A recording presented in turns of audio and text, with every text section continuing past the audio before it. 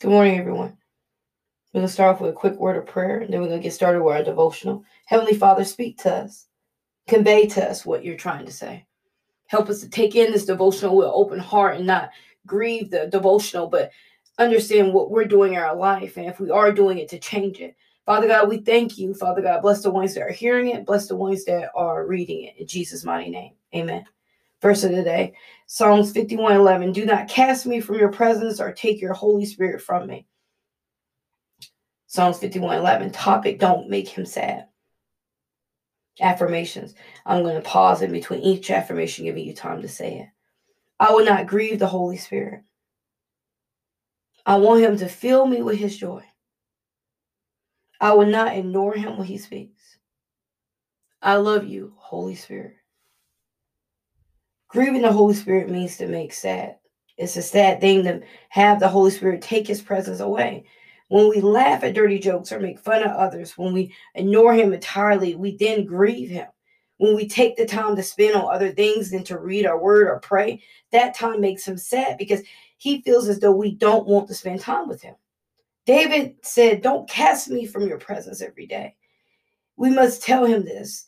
He leaves us when we are lukewarm.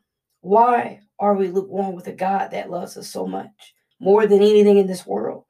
It's nothing in this world that would ever love us more. Still, we are confused because we think the more we give to people in this world, but we don't realize that the more we give to it, the less and the more we pull from God. With this devotion, it was painful to write. It hurt and ached my heart. I cried while writing this devotional. I never want the Holy Spirit to leave me because I'm so fixated on this world. Moses said to God once, he said, if your presence don't go with us, do not send us up here from here. They didn't want to go if he didn't go. And that's how we have to be with our own life. If it's not his will, we shouldn't do it. If it's not what he wanted us to do, we shouldn't do it. If it's not going to build someone up, we shouldn't say it. We must be mindful that we are carrying someone powerful on the inside. And he sees and hears all that we do. But do we mind him? Do we take notice that he's there? The emptiness you feel when he leaves won't happen suddenly. It happens gradually. If you're not in tune with what's going on in your spiritual life, you'll allow it to happen instead of saying, wait, what did I do? We must at all times stay connected with the Holy Spirit. Psalms 80:3 says, restore us, O God, and cause your face to shine upon us that we may be saved. How we carry ourselves shows what we partake in. It shows what we spend our time in. I want to spend my time with him in quietness with him. As I wrote this Saturday, I had a heavy heart. I didn't watch TV. I didn't do anything but stay in his presence because I wanted the Holy Spirit's presence within me. I didn't want to feel this feeling, and he did let me feel this feeling so I may know how other people are walking around. They're walking around with emptiness that can't be explained. He said, because they rather have the world. And I cried. And I felt this warmth over me. He said, you're carrying a burden. He said, pray for them, pray for their return. Acts 7:51, you stiff-necked people, circumcised in heart and ears, you always resist the Holy Spirit as your fathers did, so do you. Followers of Christ, I must ask you today, what are you feeling? Are you filled with joy? Are you pretending to say you have the Holy Spirit living in you, but is he activated? Or can you hear him? Can you feel him move? Do you listen to his chastisement? If you don't, I'm asking you to ask for forgiveness. Ask him to return to you. Ask him to help you to avoid anything that will pull you away from him. We're in this world, but we don't supposed to be of it. We don't supposed to be the same. We're supposed to be different. But if we are walking around being just like this world, how can we ever grow in God? We can't. Today, if you feel that you have grieved him, he's no longer speaking to you. Reach out to him and ask for forgiveness and turn away from your sins and walk in the light, because that's where the Holy Spirit is. Prayer. Heavenly Father, we thank you for everything. We ask you right now to be with us and come back to us. We know you're there, but we know you move a little bit away when we ignore you, and we are sorry for that. Help us to be wiser and listen to you, Lord. Give us ears to hear, Lord. Our heart belongs to you alone. Holy Spirit, we are sorry if we grieved you. Sorry if we hurt you. Help us to stay in the light. Help us to stay with you and not away. Lord, control our mouth, control our lives in Jesus' mighty name. Amen. Reference Ephesians 5:18. And do not get drunk with your wine, and that, for that is debauchery. But be filled with the Spirit. Ephesians 5:18. John 14:26.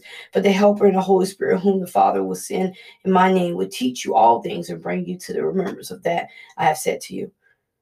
John 14:26. Romans 8:9. You, however, are not in the flesh, but in the Spirit. If in fact the Spirit of God dwells in you, anyone who does not have the Spirit of Christ does not belong to him. Further reading, Nehemiah 11, 1 through 12 and 26. 1 Corinthians 10, 14, 33. Psalms 34, 11 through 22. Proverbs 22, 14 and 16. And just in case you didn't catch the references to the further reading, it's down below in the bio of the podcast. So sometimes our actions can cause us to make the Holy Spirit sad. I, for one, I hate making him sad.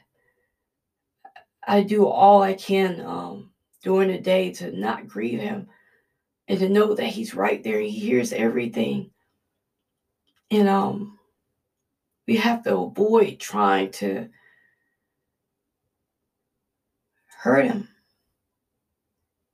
We have to be sensitive that he's right there. He hears our remarks. He sees our rage.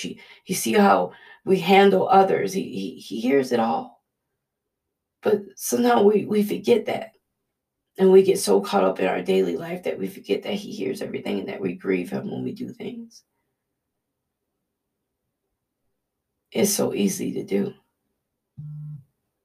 I can't live this life without him. I can't do this ministry without him. And I know it's been times in my life that I didn't mean to grieve him, and I did. But when we do grieve him and we do feel like we don't have him that close, because we all have him in the inside, don't get me wrong. He's inside of every Christian. He's inside of each Christian. But it's the thing, do we activate him? Do we know that he's there? Do we know his existence is real? He's there. He's not a ghost. He's not it. He's a he. And he's there all the time. Do you take that into consideration? When you speak to someone, when someone asks you for a favor and you get angry, when you yell at someone and ready to fight, when you're ready to lay down your religion to take it up with someone, when you get jealous of someone and you say ugly things, do those things matter to you?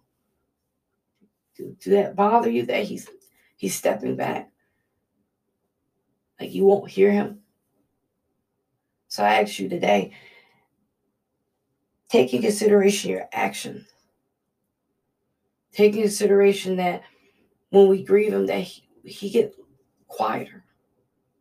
He loves us so much. And all he wants to do is guide us and show us. Because when he guides us, we make less mistakes. I can say I do. When I pay attention and hear his voice, I make less mistakes. But when I take it on my own to do what I want to do, I make so many mistakes. And no, I'm not trying to push anyone into believing that the Holy Spirit's right there. But I'm telling you from personal experience that he's right there. And what we say and what we do grieve him. Some of us are walking around with emptiness, and we keep thinking that the more I drink, it'll fill it up. The more relationships I have, it fill up. More social media, more dopamine from the likes and the comments, more all that will make me get rid of this emptiness, and it won't. The emptiness you're feeling is the Holy Spirit's gone, or the Holy Spirit is farther from you. That's what you're feeling. Nothing in this world is going to fix that emptiness until you surrender. You're missing something in your life, or you didn't take the right step, or you didn't hear him clearly, and you kept hearing him, you kept ignoring him, kept ignoring him. So he says, hey, okay, you're not listening to me. I'm not going to stay. I'm just going to move back. It happens. It happens to us all. If all of us are transparent, that happens, that we listen to our own selves, or we listen to the world, or we want to do this, we want to do that, so we ignore him. We think, well, if I do it this way and it works out, then I'm good. It's only going to work out for a little while. So today, if you grieve him, ask for forgiveness. And he will come back to you. He will comfort you. I pray you all have a blessed day, and remember that Jesus loves you, and no matter what you did this weekend, what you said, how you spoke to someone, how you cussed someone out, how you forgot that you was walking compassion, not hatred, he will forgive you of it. He just wants you to surrender to him. Surrender your time, your life, your heart, and your will. That's how you become a disciple of Christ, is surrendering to him. Have a blessed day.